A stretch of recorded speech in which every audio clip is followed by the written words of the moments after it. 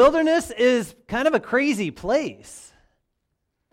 You see, you walk in this Judean wilderness where John baptized, and you feel the rocks crunch under your feet. And as the wind blows, you can feel every bit of moisture in your skin starting to evaporate. You can feel no real cool breeze that comes along, but hot breezes. You look for bits of life here and there. You look around on the ground, and you might find some sparse little tiny bit of vegetation, but it's pretty paltry. And you wonder how people live in this wilderness.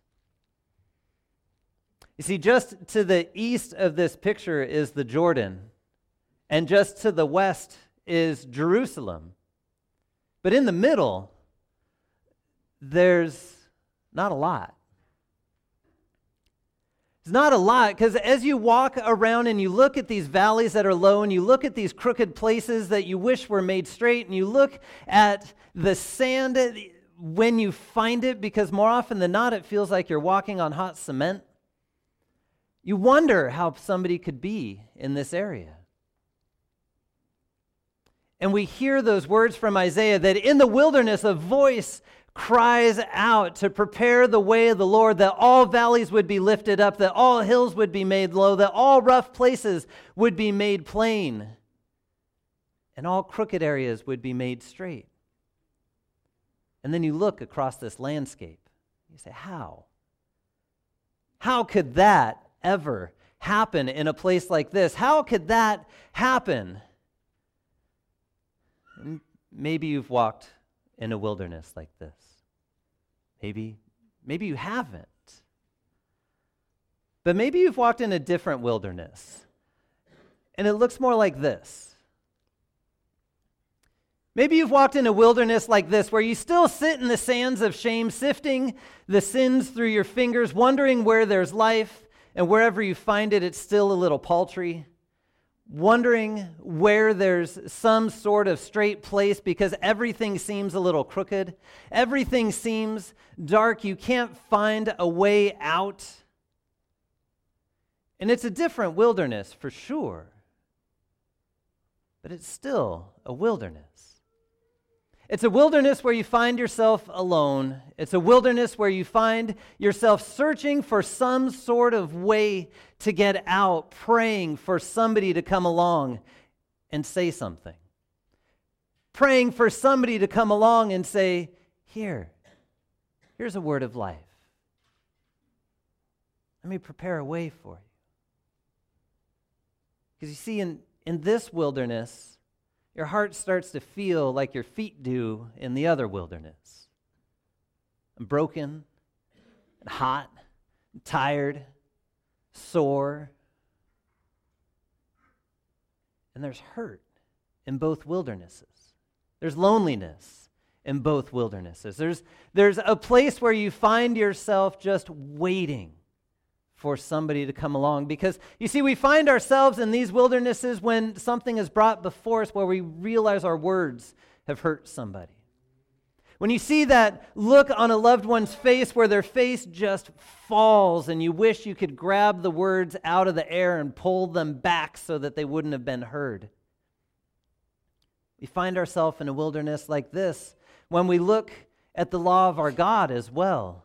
This good and gracious expectation for God's creation, and we see who we are when we stand before it, and we say, God, what do I do? How do I return? See, we hear those words of Malachi echo in John's proclamation, right? As John's walking through that wilderness saying, repent, be baptized. And in that time of great kings, in that time of powerful people who were leading, maybe not always justly, but had power over everything, John proclaims a word of another king to come, a Messiah to come who's more powerful than any of those guys who were listed in that time of John's proclamation. And the people come to John and they say, what do we do? Where do we go? We've heard the words of Isaiah that a Messiah is coming to change things, and we've heard the words of Malachi who say return, but we want to know, how do we return? What is going on in this place as you point out our shame and call us a brood of vipers, John? How could we ever do anything? And John continues to say there's one coming, right? But listen to who John says is coming. There's one coming with judgment and fire and the Holy Spirit as well, but one mightier than any of those kings, mightier than he himself, who people are seeing as a prophet of God. And John's saying, watch out. Now, we can look back and see a different Messiah, right? But that judgment still came. It just didn't come for you. See, that judgment that Jesus brought looks a little different. And as we hear our text next week as well and start to move into that time a little bit later, we'll hear how it was a little bit different and how John questioned who this Messiah was as well.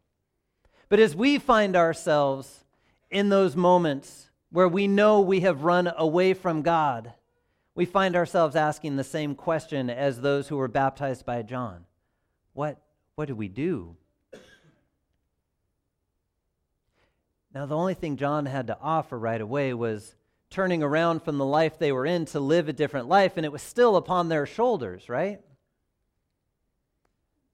But you see, Jesus brings something a little bit different. Because his judgment looks a little bit more like this. As he says, I see where you're at in your wilderness. I see where you're at in that loneliness. I see where you're at in that darkness, and I see where you're at in those crooked places, and I want to make them straight for you. I see where you're at in the rough places, and I want to make them plain. And the judgment that I bring is a judgment of mercy. You see, the judgment that Jesus brings does happen because our God is a just God. But he takes that judgment upon his own shoulders for you. And instead of coming in and saying, you know what, you got to prepare yourself and get yourself right before I'm going to have mercy on you, he says, I'm going to have mercy on you and give you strength. And I'm going to lift you up. I'm going to guide you. I'm going to hold you. I'm going to carry you as I take upon the judgment that should have landed on your shoulders, but it doesn't. It's going to land on mine. A judgment of fire I'll take because our sin gets judged. Those dark places get judged. And Christ lifts us up and walks with us and holds onto us and sends his Holy Spirit within our lives and says, here, this is what it looks like to have a Messiah. This is what it looks like to have one who goes before God to make peace for you. See, because our peace, a lot of times, we want to just have maybe less conflict. We want to have some sort of peace to where we're not dealing with hard things. We want to have some sort of peace to where those crooked places just maybe don't exist. But God says, no, you know what? The peace that I bring is actually going to make things complete. So what I'm going to do is go before you. And in the same way that John prepares the world for Christ, Christ goes before God to prepare for us. And as Christ goes to that cross and hangs on that cross and carries our sin and our darkness and our loneliness and our crooked places to that cross, he then hands over the smooth and the straight and the plain. And he hands that over to us as that free gift. And instead of saying, what do we do to be right before God, our only question then gets to be, thank you for making us right before God. What do I get to do for my neighbor? What do I get to do for all those who are around me? What do I get to do for everyone just to say thanks?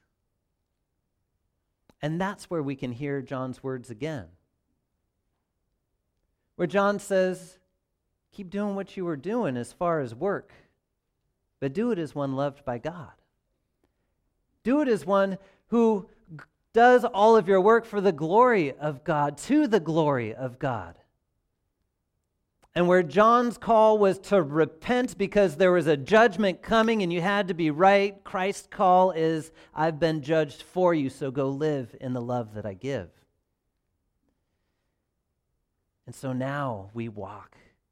We walk in smooth places that everybody else sees as deep valleys and crooked because we know they've been made complete by God. We walk through the death of a family member with joy because we know of the love that God has for us. We walk through the confusion of unemployment and all of the times in which things hurt and are chaotic because we see the love of God for us. And we know that one has walked before us to make these paths straight, holds on to our hand, and guides us through life, and calls us to share that love with one another. In his name, amen.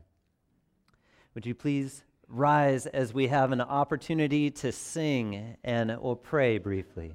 Heavenly Father, thank you for the peace which you have made possible through Christ in his death and life and resurrection that have made things complete before you. May you then send us out into the world to proclaim that same peace. Not something that we can make happen, but something that you make happen through your church. Be with us as we go. Let all that we do glorify you, knowing that peace has been accomplished and is sure and true in Christ. In his name we pray. Amen.